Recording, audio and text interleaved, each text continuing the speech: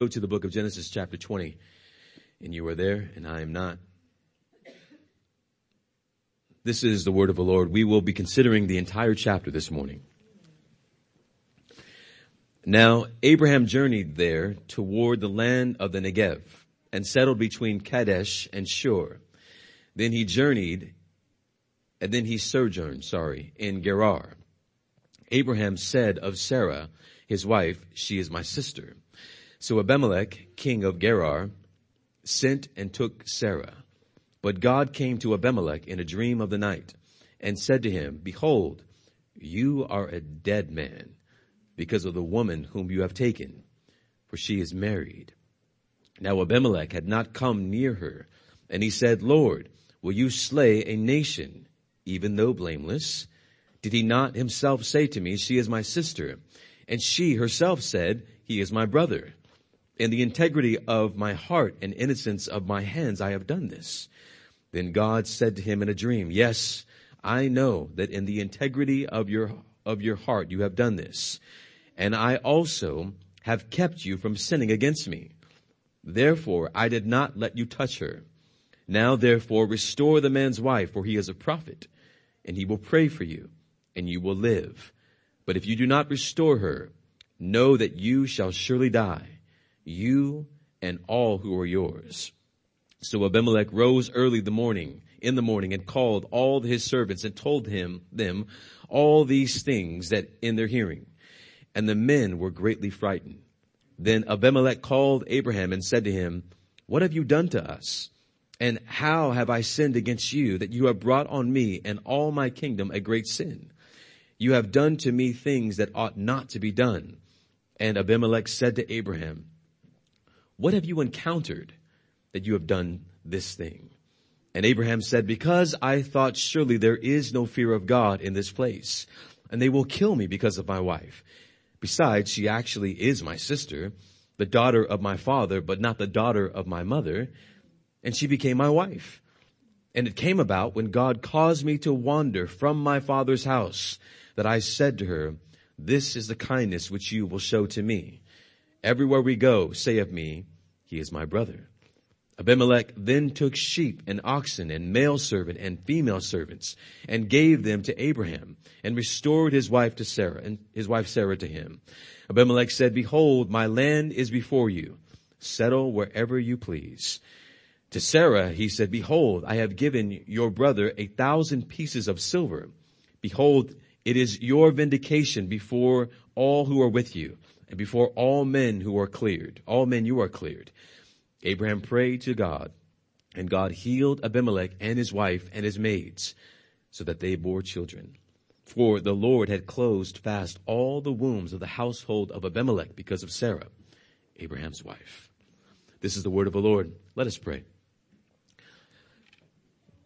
Our gracious God, we thank you for your inspired, infallible word. We ask that this morning, as we consider all of the details of chapter 20, that you would remind us, Lord, that you are also God, not just of grand promises, but of the details that bring those grand promises to fulfillment. We pray that you would give us ears to hear, hearts to believe, and minds that understand. For the name of your Son and for the good of your people, we pray. Amen. Please be seated.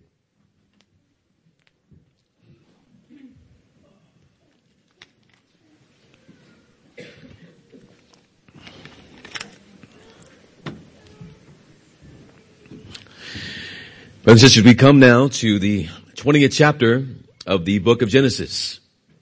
For the past 4 weeks we have, and I say this with all sincerity, we have painfully examined the righteous judgment of God upon the wicked in Sodom and Gomorrah. And prayerfully, we have also been encouraged by the gracious salvation of God upon the righteous, that is Lot, living in Sodom and Gomorrah. This morning, our attention is now being shifted from the terrible judgment that we saw in the 19th chapter And now our minds and attentions are being focused on the life of Abraham, the man of faith, the friend of God. And the scriptures transition from the narrative of destruction of Sodom and Gomorrah and the rescue of the double-minded man, Lot, back to the life of Abraham, so that we might notice the stark contrast between these two men.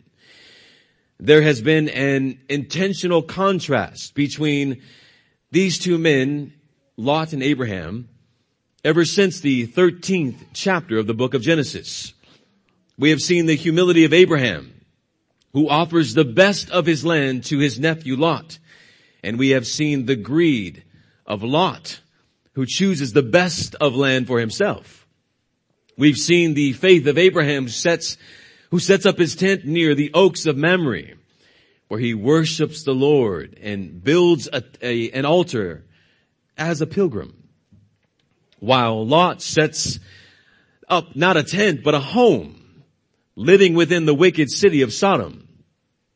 We then notice that the Lord God affirms his covenant promises with Abraham as he visits him and shares a covenant meal with him, while the Lord God also visits Lot, but must rescue Lot because of Lot's own conflict in his own heart, because Lot lingers and Lot is unsure of where his true treasure really lies. And after all that we have read thus far, from the 13th chapter until where we are this morning, we may have concluded that Abraham is the faithful believer and Lot is the unfaithful believer. If we could use that kind of terminology, unfaithful believer. We might conclude that this is what the scriptures are intending to teach us. Follow Abraham, don't follow Lot. But, dear ones, that is not what the scriptures are intending to teach us this morning, or at all for that matter.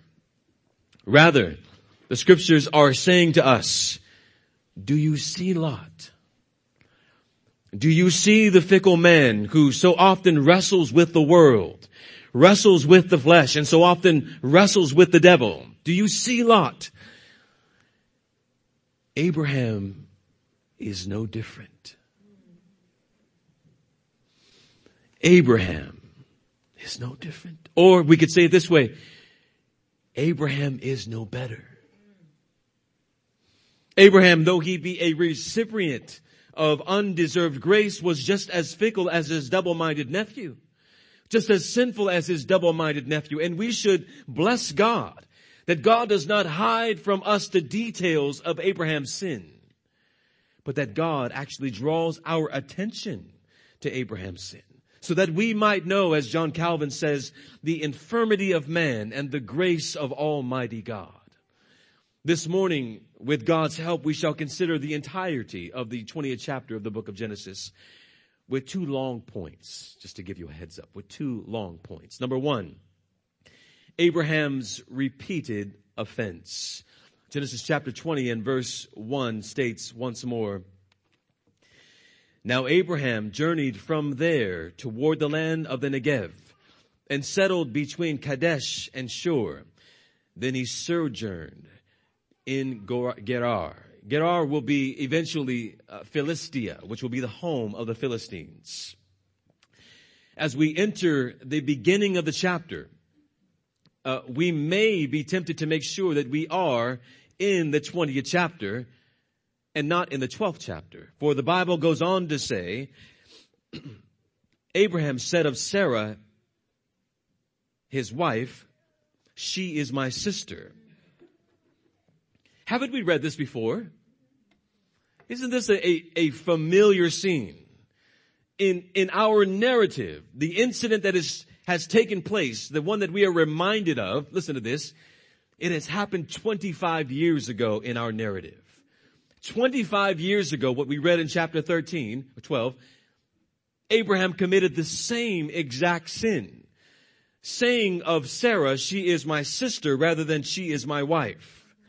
When Abraham was in Egypt, he commanded his sister saying, or Sarah, his wife saying, See now, I know that you are a beautiful woman.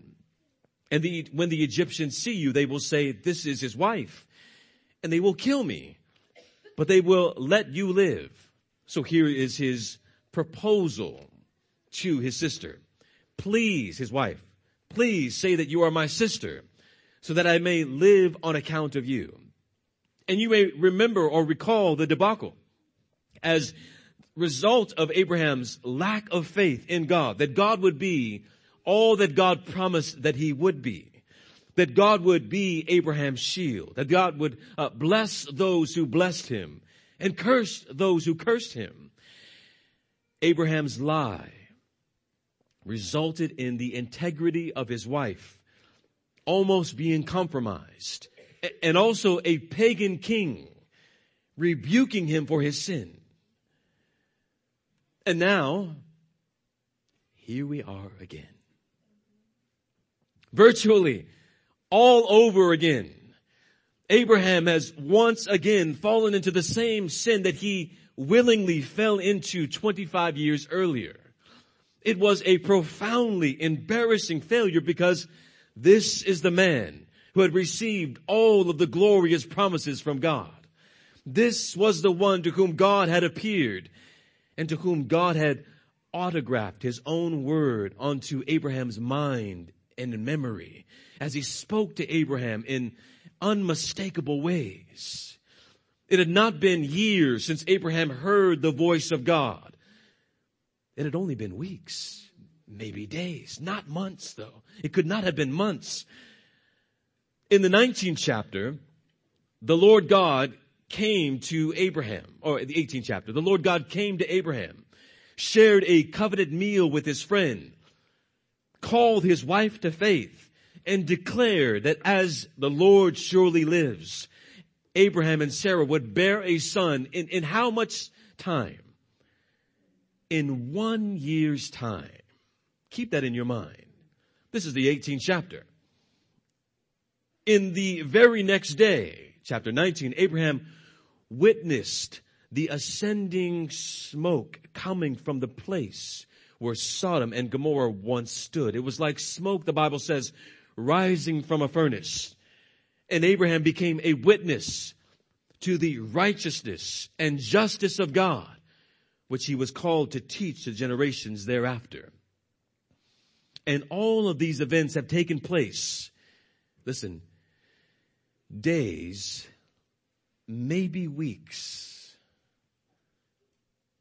from this chapter 20.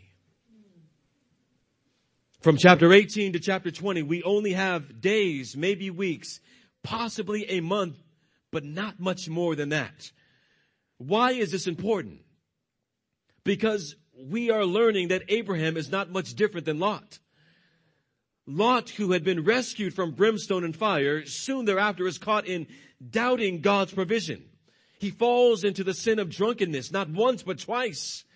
All that Lot had witnessed with his own eyes was not enough to keep him on the straight and narrow. And likewise, in spite of all the advantages that were given to Abraham, they were not enough to keep Abraham from falling into sin, not once, but twice. And we would wager to say not twice, but 3 times, and not 3 times, but 4 times, and more and more. What's the point? The point is this: Abraham is no better and no different than Lot.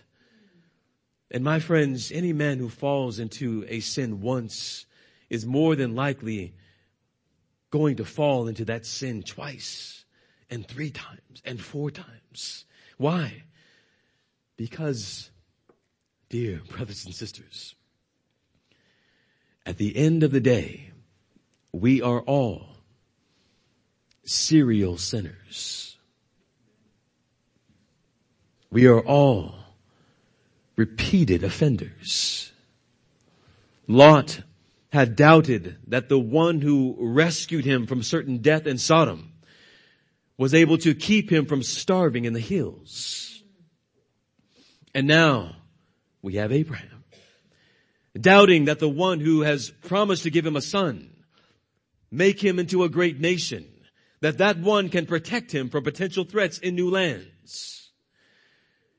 Did God not command Abraham in Genesis chapter 15, do not fear?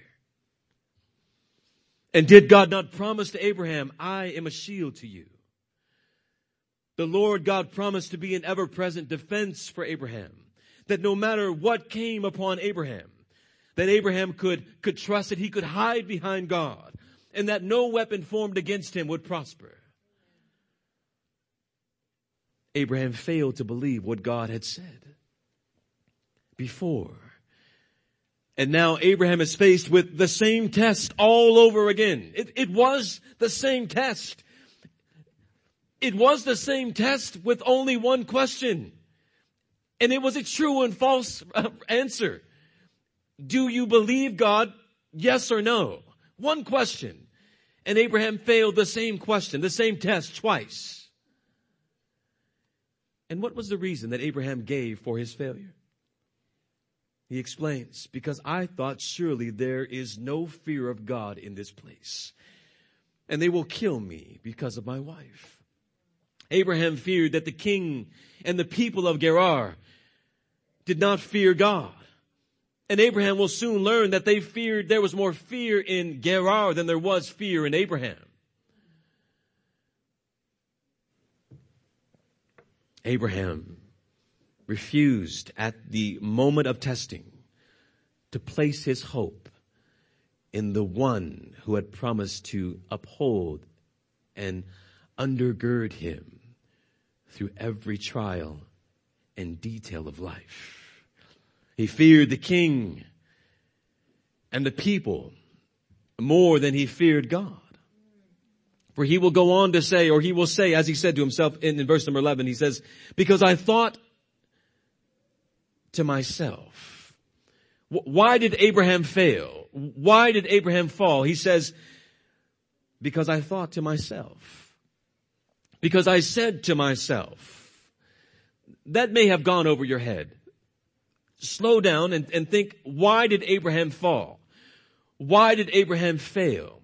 He tells you in verse 11, because I thought. Because I said to myself. Isn't that wonderful? The man who has been so privileged to hear from God while the rest of the world walks in darkness. This individual is being spoken to by God. This individual has had God come and visit him face to face to share a covenant meal with him. And when Abraham is faced with a test, rather than trusting in the one who has uniquely and unmistakably spoken and appeared to him, Abraham thinks to himself, let me think, what shall I do? Isn't that strange? Isn't that foolish?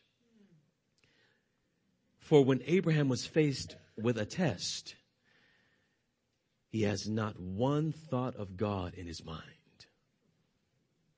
But he thinks to himself, how am I going to get myself out of this one? And to find the answer, Abraham does not think vertically. Abraham thinks horizontally. It was a lack of faith. Not in the big picture of God's promises, though. Listen to this. Abraham did believe that God would do all that he had promised. God would give him an heir. God would bless him and that nations would be coming through him. God would give him land. Abraham believed all of those big, big promises. So then what was Abraham's problem?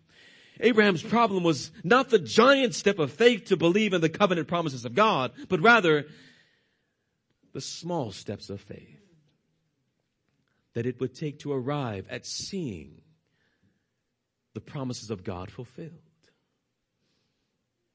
It was in the what would seem like small details of Abraham's life that the faith of Abraham would constantly be tested.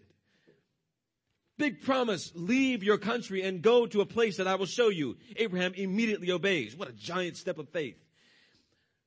Now, Sarah, we must travel to Egypt because we need some food. And if anyone asks you, you're my sister, because I don't want to die. What a small step to abandon your faith in God.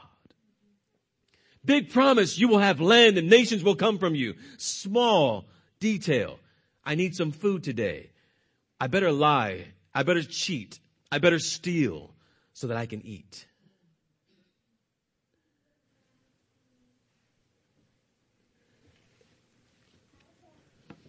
Is God, the one who has made the grand promise, not able to provide for you today? Small things. Abraham believed in the massive promise that God would give him a son, an heir that would ultimately bless the nations. But it was in the details of everyday life that Abraham failed to trust God. Now, what about you? And what about me? We believe the great truth that God is sovereign, right?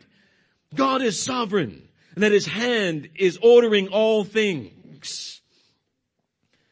But how often do we commit the sin of fear and worry and doubt every single day over some of the most basic issues that take place in our lives, as if his hand were not sovereignly over all things?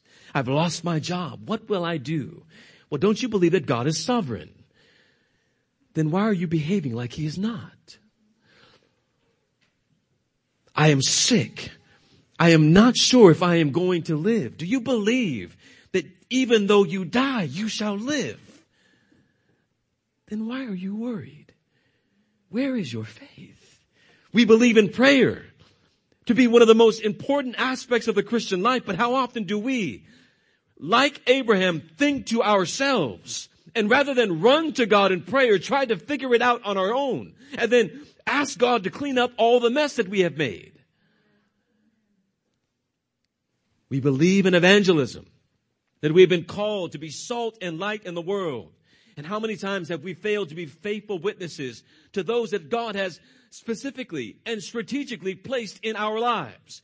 Do you think the people that are in and around your lives are just there happenstancely, by coincidence? You think those who are working in your job site, those who you are encountering on a daily basis, as you are called to be salt and light, are there by chance? Or have they been placed there by God so that you might be a faithful witness? We believe in evangelism. But will you believe in evangelism even in the small encounters that you have on a daily basis? Will you believe in prayer even when you are faced with difficulties every single day? We trust that we are saved by Christ, saved by faith, and it is a giant step of faith to no credit of our own. But will you take the small steps of faith day by day, trusting that God will carry you into glory, even through the dark providences of life when you are uncertain how secure the next step that you take will be? Will you trust him? Will you trust God in the details of your life? Will you trust him, again, even in the dark providences of life, those moments where every step seems to be uncertain and where God appears to be most invisible? That when he is most invisible, that he is most present. Will you trust in faith that every step that you take, though it may seem small, will be upheld and undergirded by God, who has promised to sustain you? Will you trust him not only with the big picture of life, but also with the seemingly small details of your life? In Abraham's lie, he revealed that he too was a man like you and I, who often wrestled with trusting God, that God will order and uphold every single one of our steps. The steps of a righteous man, they are ordered by the Lord. It would appear as though Abraham, though, had made a permanent deal with Sarah, that each time they moved into a new territory, they would say, we're siblings. You've got the plan. You've got the plan. When we move here, we're still sticking with the plan. You're my brother. You're my sister. Therefore, they were both responsible for this sin. But who is more responsible?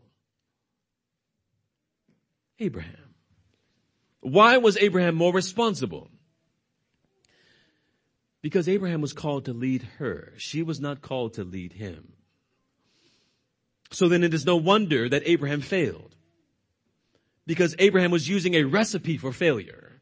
Those of you who cook, a recipe of compromise. A recipe of compromise is a recipe of failure. When you use the ingredients, if you will, of compromise, it will fail. When you use the ingredients of lying and cheating and sinning, you will ultimately fail. Therefore, you should not be surprised when it all falls down. When it all falls down and we look at the path and all the things that we have included into our decisions and we are surprised by failure, we should slap ourselves in the face and say, well, of course you failed. Look at all of the things that you've done. Of course this was meant to blow up in your face. And it's never one-dimensional. Our sin, our failures, they are never one-dimensional, meaning this. Often when we sin, when we disobey God, we often think this will only affect me though. I can contain this so that I'll take the blow of this sin. It'll only be mine. I'll bear it. I'll shoulder it. But Abraham's offense did not only affect Abraham or Abraham's fellowship with God. It affected Abraham. It affected Abraham's fellowship with God. But it also affected the one whom he was called to lay down his life for, his wife. The Bible says in verse 13, it came about when God caused me to wander, he says, from my father's house. Do you see that there? When God caused me to wander from my father's house. That I said to her, this is the kindness which you will show to me. Everywhere we go, say of me, he is my brother. Sarah, you really want to show me that you love me? The way that you can show me that you love me, the way that you can show kindness to me is to sin for me. The way that you can show me that you love me. How many marriages have been ruined by a statement like that? Or even suggestions like that. Stay home from church today. From man or wife.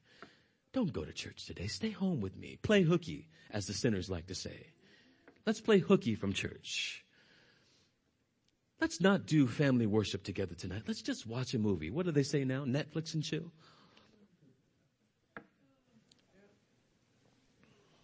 Let's not pray today. Let's not use the money that we are committed to give to our church for our tithe.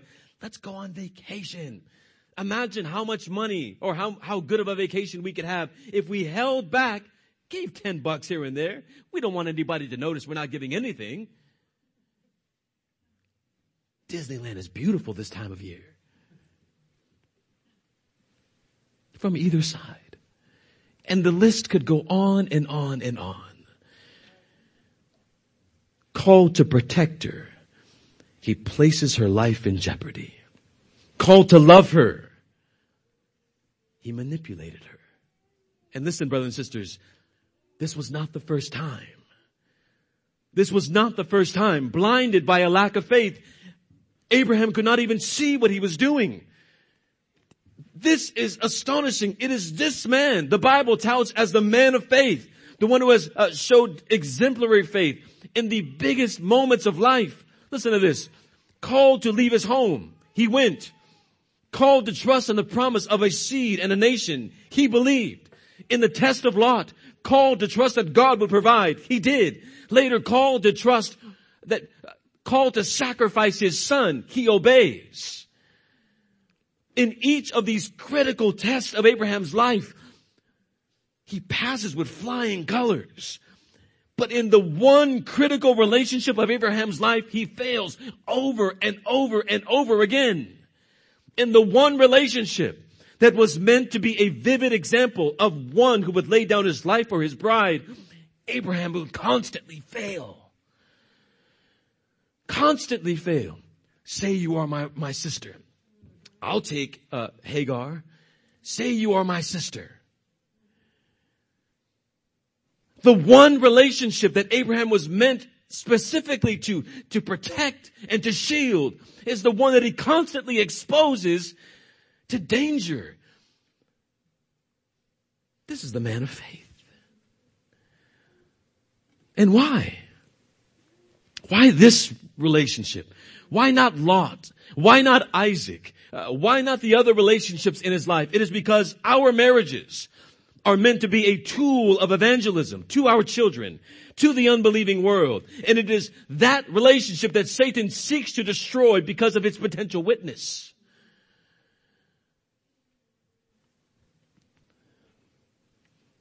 Satan would love nothing more than to destroy your marriages, brothers and sisters. Satan would love nothing more than to have your children be exposed to the gospel and then see your marriage come to shambles so that that child will say, I do not believe because of what I've seen in my parents. And God forbid that be the final word they hear about Christ and his gospel.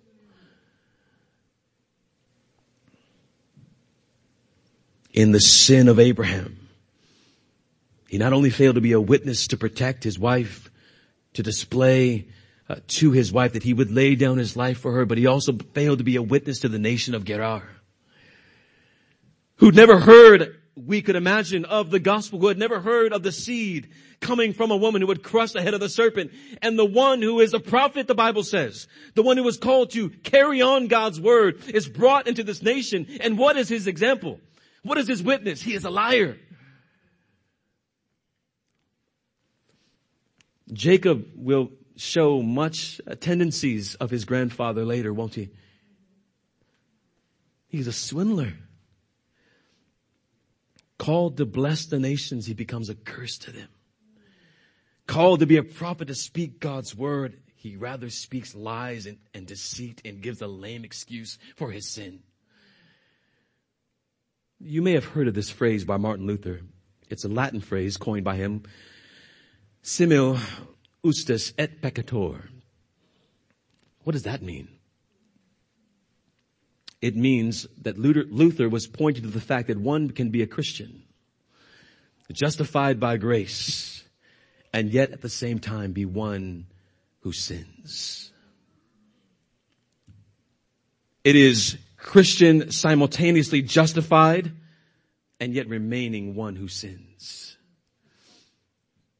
No Christian is free from a life of struggle against the indwelling sin, ongoing battle against sin, and wrestling against sin. And if you believe that you can be a sinner and that you will for the rest of your life never ever sin,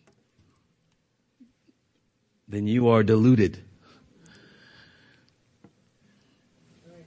Is it possible? Well, you have been given the freedom not to sin anymore, but you still live in a sinful, fallen world. And yet there remains sin dwelling within you. By faith in Christ, we are set free from the burden and the guilt of sin. We are set free from the overarching reign of sin in our lives, but we are not yet freed or delivered from ongoing, internal, persistent and powerful presence of sin, which we must fight every day. We will soon discover that the older we become in our walk of faith, that even the greatest of Christian men and Christian women sin, and sometimes sin terribly. You will not meet a Christian and not recognize that every single one of them has an Achilles heel of sin that they need protection and defense from. All of them. Those who you love, those who you respect, those who even you listen to on your podcast or have great books of, meet them, spend some time with them, and you will soon discover they are just as sinful as you are. And oftentimes, as was in the case of Abraham, that Achilles heel, that spiritual weakness, that low point of life where the pressure of sin seems to be able to break through most oftenly, most easily. Listen, is also coupled with extraordinary degrees of faith and holiness and courage. Did you hear that? Oftentimes when we see a man who is, yes, he is sinful, you'll also see contained within that same man someone who walks by faith, Someone who is holy in degrees. Someone who is a man of courage and yet is also a man who is a sinner. Righteous, justified, and yet also a sinner. And yet, again, Abraham is presented and falls before us with an embarrassing failure. And yet the scriptures hold this man out as an example of faith. He is the father of the faithful. And yet he is also a man of flesh and blood who fell into sin. And we may, and I hope that we don't, sit back with our arms crossed and say, he should have known better. He should have known better. My brothers and sisters, he did know better. And he still sinned. You and I know better. And we still sin. Let us never say, you should have known better. We do know better. We are sinners. We are saints who sin. We know better. And we are wrestling still. We know better. We are fighting still. There is much that we who often fail can learn about God's dealing with Abraham and his failure of faith. It's not a story about failure. It's a story about God's faithfulness. And that's where the passage is intending to point us toward.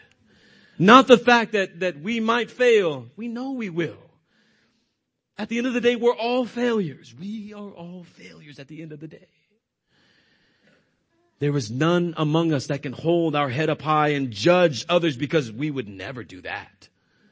I would never do that. Right? It's only because of the faithfulness of God that you would never do that. Abraham's failure is to remind us that it is God who keeps us. It is God who keeps us. We should never sit back at someone who sins and say, I would never do that. We must never say, I could never do that. Because better men than you, better women than you and me have fallen into deeper and darker and more desperate sin. The Bible says in 1 Corinthians 10 verse 12, therefore let anyone who thinks he stands take heed lest he fall. Listen, let him who thinks he is impervious to failure take heed lest you fall. Let him who thinks he has no need for correction take heed lest you fall. Let him who knows his theology well but does not even know his own heart take heed lest you fall. Wasn't that Peter's sin? What did Peter say? If they all deny you, I would never do that. They might all do this, but I would never do that. And he did do that. With curses, he did that. He did not even know the possibilities of his own heart. The darknesses of his own heart. The very thing he said he would never do is the very thing he did do. The very thing he thought he was incapable of doing was the very thing he did do. In this life, we never get beyond Romans 8:13. You know what 8:13 is? Romans 8:13. If we, by the Spirit, put to death the misdeeds of the flesh, we will live. It is a present continuous verse, meaning this: every day of your life, be about the business of killing sin. Every single day, be about the business of killing sin in your life. One theologian says, be killing sin or sin will be killing you. Here is God's friend. Imagine the friend of God with such intimacy, and he sins like this. The even more astonishing thing, more than Abraham's repeated offense, is this: the sheer forgiveness and grace of God upon one who sins like this. You may be like Abraham.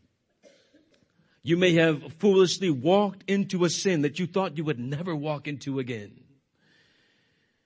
May I say to you as we close this point, there is forgiveness in the Lord Jesus Christ. The final note in your life does not have to be your failure. The final note in your life can be the merciful grace of God upon all of your failures. I believe that is the point we need to see. But let's move on to our second one. Number 2, God's preventing mercy. And this is the rest of the chapter, verses 3 through 18. So Abraham's plan of deceit is carried out as he enters Gerar. Gerar would later again become the home of the Philistines. It would be Philistia. The king of Gerar calls for Sarah and takes her into his harem to be his wife.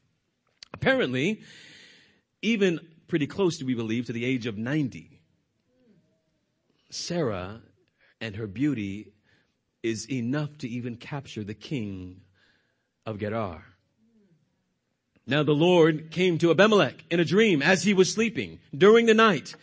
And the Lord has a message to Abimelech. And the message is direct, is it not? He says in verse 3, you are a dead man. The king of Gerar gets a vision of the Lord. And the Lord simply says to him, you're dead. Anybody would like to have those kinds of dreams? Anybody had any of those kinds of dreams?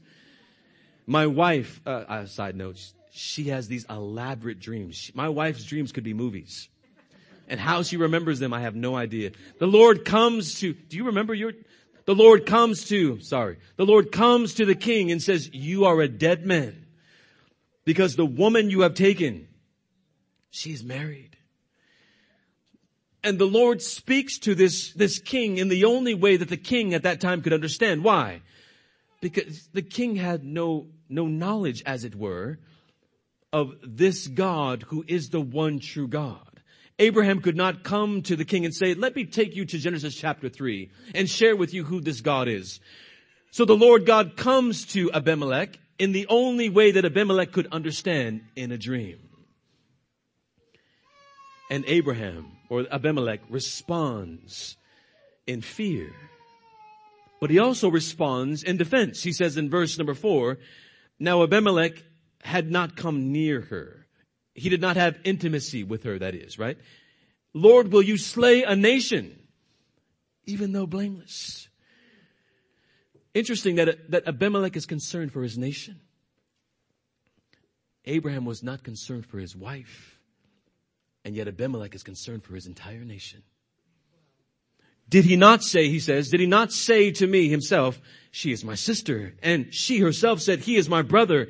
In the integrity of my hands I have done this, or my heart I have done this. Abimelech appeals to the justice of God. I was lied to. He took Sarah to be his wife, but he did this in good conscience. I did not know. I didn't know I was taking another man's wife. I would not do this. And the Lord knows this. Verse 6, then God said to him in a dream, yes, I know that in the integrity of your heart you have done this. And I have also, listen to this, I have also kept you from sinning against me. Slow down now. Therefore, I did not let you touch her. Now, therefore, restore the man's wife, for he is a prophet. And he will pray for you and you will live. But if you do not restore her, know that you will surely die. You and all who are yours. So then the Lord God affirms his case. Yes, I know that you did this unknowingly. But the Lord also makes something very clear to Abimelech. Unbeknownst to Abimelech, God has restrained him from intimacy with Sarah. God's restraining hand was upon Abimelech, keeping him from sinning against God and also keeping him from touching Sarah. Now, Abimelech may have been thinking his lack of intimacy was his sole choice. It was his own decision not to be intimate with Sarah. But the Lord reveals there is more. For the Lord has kept him from touching her. The Lord has restrained Abimelech from touching her and having intimacy with her. Brothers and sisters, this was the restraining mercy of God. We think rightly about sovereign grace. We know that without sovereign grace, no one would be saved. But no less than sovereign grace is the restraining mercy of God. The Lord restrains evil men. We confess that man is totally depraved, but we deny that man is utterly depraved. Meaning this, we affirm that man is polluted by sin, but we deny that man is as sinful as he could be. Imagine that. We think about all of the heinous crimes that have been committed, all of the monstrous crimes that have been committed against humanity. I say to you, they could have been worse, were it not for the restraining hand of God. You think about your own life. And how many times could it be that the Lord has kept us from going further than we wanted to go? From making not just a fool of ourselves, but making absolute shipwreck of our lives. How many times has the Lord restrained us from not carrying out the random offenses that run through our minds? How many times have we been restrained from carrying out the things that and sometimes we are even shocked, aren't we? By some of the things that run through. How could I even think that? And were it not for the restraining mercy of God, the things that we think would be carried out. We need to praise God. The one who has kept us not just from making a fool of ourselves, but from absolutely destroying ourselves. And we think of those who have committed serial murders, serial crimes. They could be worse. We think of the genocide committed upon humanity. It could be worse. There are sinners, those who deny Christ, those who deny even the existence of God, whose finger is just 1 inch away from pushing a button. And how on earth are they restrained? Even though they deny God, it is God whose hand is upon their finger. They will not do a thing unless God permits it. Now that should give you great comfort, shouldn't it? That should give us great comfort. Do we have any real sense of the kindness of God, who does not remove his hand from creation, but holds back and restrains evil? Brothers and sisters, this is why you and why I must be praying every single day, Lord, lead me not into temptation. Lead me not into temptation. And now, though Abimelech slept, he is awakened by the Lord, who threatens him with death, him and all that are his, if he does not return Sarah to Abraham. So the Bible says in verse 8, and maybe it's my sick and twisted mind that finds a little bit of humor in this next verse. So Abimelech rose early. You bet your britches he did. He rose early in the morning and called all his servants and told them all these things in their hearing. And what was the response of the men? They were frightened. They were frightened. Abimelech rose early, and it may be that Abimelech was awakened by this dream. And you know what it's like to be awakened by a dream. You may know what it's like to be awakened by a cold sweat in a dream. Some of you may even know what it's like to be awakened with tears in a dream. It is so real, and you're awake. And Abimelech has no other choice but to run to tell all of his servants exactly what the Lord has said. And what was their response? The men were greatly in fear. They were frightened. And what did Abraham say when he came into Gerar? He said, my fear was that you had no fear. And the men are showing when they hear of what God will do, they are terrified. There was more fear in the men of Gerar than there was fear in Abraham at that moment. And what did the king do? He calls Abraham and rebukes him. Again, a pagan king calling this righteous man to repent of his sins. And he says it is almost like a parent. I can imagine myself speaking to my child. It is almost like a parent who is berating their child. Abimelech to Abraham. He said, what have you done? Parents, you've ever said that to your children? What did you do? How have I sinned against you that you brought this sin upon me and my great kingdom? Haven't I been a good, sometimes to our kids, aren't I a good parent to you? What are you doing? Right. You've done to me things that ought not to be done. This is a pagan king. And he says, what you've done, nobody should do what you've just done. And he goes further and he says in verse 10, what have you encountered? What did you see around here that you would do this?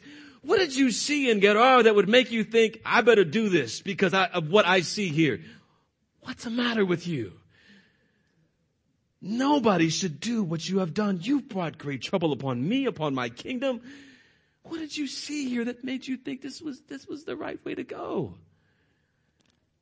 And Abraham, if you can imagine, is just standing there like a child who's being scolded by their parent with their head down. And here he is again. I wonder if Abraham ever thought that he would be here again. After what had happened in Egypt, I wonder if what had happened in Egypt, if Abraham ever thought, that'll never happen again. And here he is again. The same sin. Almost like an instant replay from the first. Happening all over again. And his response, it is childlike. It is weak. He says, I thought you didn't fear God. And she is kind of my sister. I mean, we're not from the same mother, but the same. And besides, it was our plan the whole time that when we go somewhere, hey, you're my sister. Okay, wait, let me start all over again. A long time ago, I was in the land of Ur, and it's almost like the king is just like, stop. And if you have your Bibles, you may see there's these quotations or these marks that are right after your passage. And it's meant to be a long pause, as if the king of Gerar is looking at Abraham just like, just stop.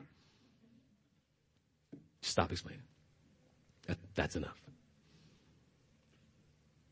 Now, what does the king do? What does the king do in response to Abraham's sin and offense against him? He does something that could not be predicted unless you have a promise from God. He blesses him lavishly. Let's read it. Verse 14. You all are looking down at it. Verse 14. See those quotations, those marks at the end there? Abimelech then took sheep and oxen and male servants, female servants, and gave them to Abraham and restored his wife to Sarai to him. Abimelech said, behold, my land is before you.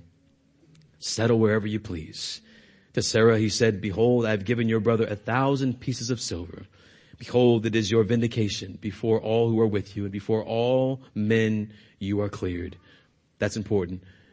Abraham prayed to God, and God healed Abimelech and his wife and his maids, and so that they bore children. For the Lord had closed fast the wombs of the household of Abimelech because of Sarah, Abraham's wife. He blesses him. To buy a wife was 30 pieces of silver at that time.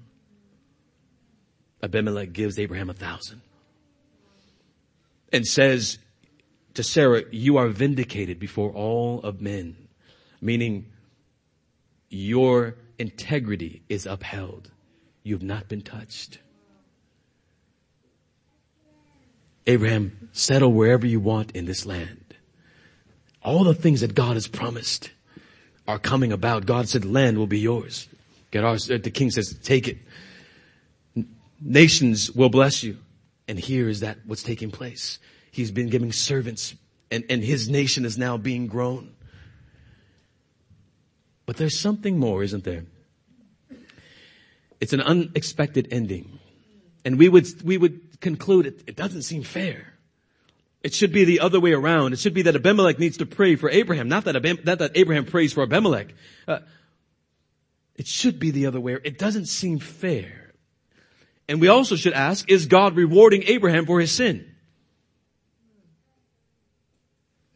Well, let's just answer those quickly. Is it fair?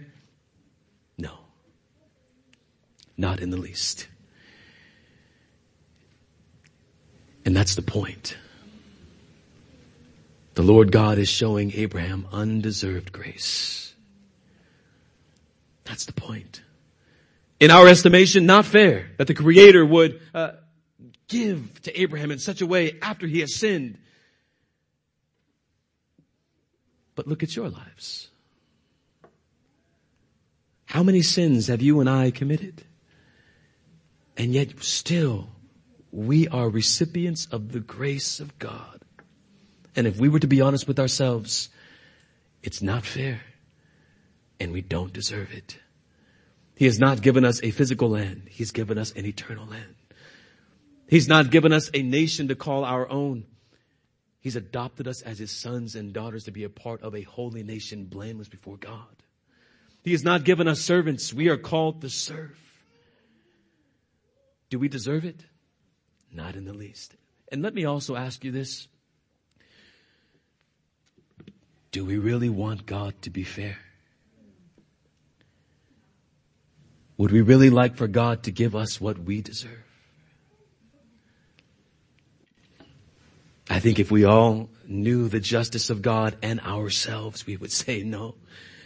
Not for 1 second, no. The book of Exodus chapter 33 and the book of Romans chapter 8 both declare, I will have mercy on whom I have mercy. I will have compassion on whom I have compassion. This is God's sovereign choice and God's sovereign grace. There's another moment in Abraham's life that God is calling him to trust in the details. That even in those things that seem, again, small and insignificant, that God is saying to Abraham, I'm with you. I am with you. The Lord confirming to Abraham that which he had promised to be his God, that he would bless those who bless him and curse those who curse him. God is saying, I'm keeping my promise. But there is one last thing before we close in this chapter that we must pay attention to. Why did the Lord keep Abimelech from touching Sarah? Did you notice that there's a sickness that came upon the entire house of Abimelech? Abraham prayed for Abimelech. And what was that sickness? The Bible says that the Lord God had closed all of the wombs of the women in the house of Abimelech, meaning none of the women were able to have children. All of them were unable to bear children. During that time, Abraham was in Gerar. The Lord God closed the womb so that none could conceive. So then when Abraham foolishly gave his wife to the king, it would be clear to everyone that there was no one having babies at this time. Not wives, not concubines, not servant girls, so on and so forth. No one was having babies in that house. Why does that matter? How many days has it been since the Lord God has said, in 1 year, Sarah, you will have a baby? It's only been a few days, maybe a few weeks, possibly a month. But it has not been that long ago since the Lord God has said, in just a year, you will have a baby. Surely, he says in 18:10, I will return to you this time next year and you will have a son. What's the very first verse of chapter 21? Then the Lord God took note of Sarah as he had said and did for Sarah as he had promised. She conceived. How long does it take for a baby to go full? 9 months. The Lord God had promised that within a year a son would come. And it would be this son who would ultimately give birth to the seed that would crush the head of the serpent. Satan would do all in his power to thwart the plans of God. Even take a pagan king like Abimelech and cause him, deceive him to take this woman who would bear that seed into his house to attempt to destroy the seed that ultimately would be born. How so? If women in Abimelech's house were conceiving and having children, And Sarah, not too much longer, has a baby. After all of these years of not having a baby, what would be the overarching question about Isaac? Who's your daddy? And there was no Maury at the time to find out. Or whoever you all like to watch. Whose child is this? Will be the question for the rest of Isaac's life. Who's your father? Is this truly Abimelech's seed? Or is this truly Abraham's seed? Or is this the seed of the pagan king Abimelech? So the Lord God protects the genuineness of Abraham's son. God intervenes in this way, not just to protect them, Abraham and Sarah, but because God has his eye focused on that promise, that he will guard that seed. He will safeguard that seed. His promise will not fall to the ground. He is committed to that promise. What promise is that? He shall bruise you on the head and you shall bruise him on the heel. Genesis 3:15. The Lord God will not allow anyone to have a baby in Abimelech's house, so that when Sarah has a child, it will be beyond a shadow of a doubt. This is Abraham's seed, because Abimelech's house was having no children. Matter of fact, Abraham needed to pray for Abimelech so that that curse, that sickness could be removed from his household. The promise of a redeemer was being preserved. The promise of a rescuer was being preserved. The promise of one who would bless the nations was being preserved, and it would not be thwarted by Satan or some pagan king of the Philistines. God, in the covenant, said that he would cease to exist than to keep his covenant promise. If he did not keep his covenant promise, he would rather cease to exist. The Lord will keep his promise. And Abraham prays for Abimelech and for the nation. And we have one who prays for us. It is that seed. It is that seed who eventually did come. The one who has come and who has crushed the serpent's head. The one who has fulfilled God's promise of Genesis 3:15. He is the one who now prays for us and for you.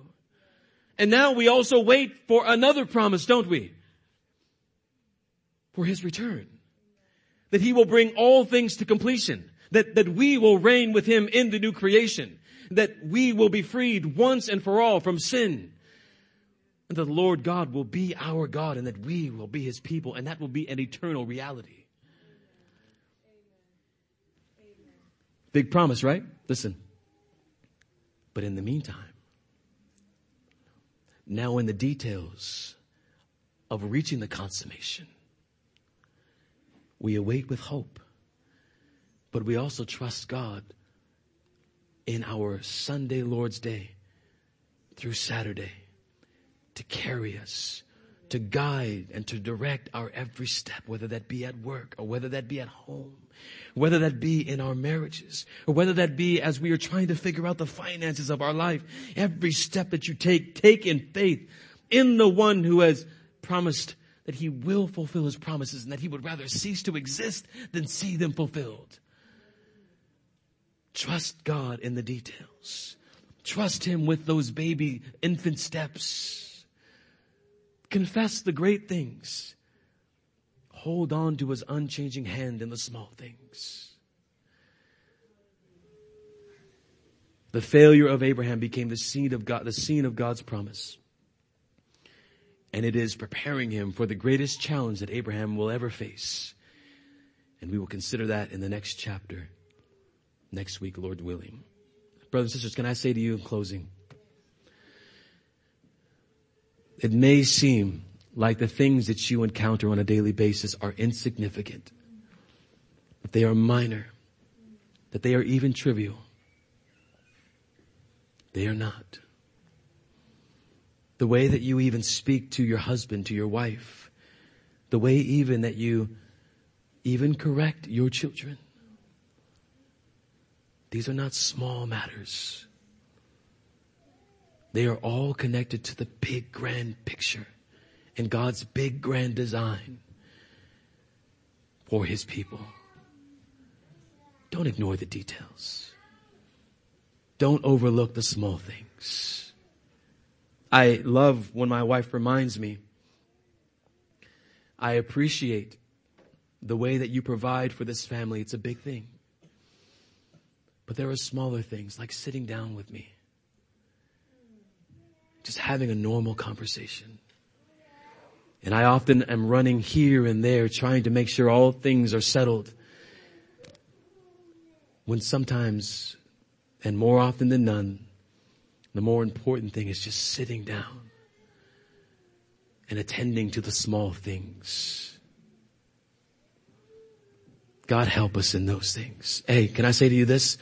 You're hearing the gospel and you're hearing this preaching. This is not a small thing either. Or this is not one of those things that you should overlook. It is a small thing, but it's not one of those small things that you should overlook as well. It's a big thing. When we sit and our attention is diverted, when we sit and we have no concern, when we sit and think, he's not as special as the other preacher I heard. May God help you and me, even with these so-called and seemingly small things. They are not small. Even what I'm saying to you now, not small. Let's pray.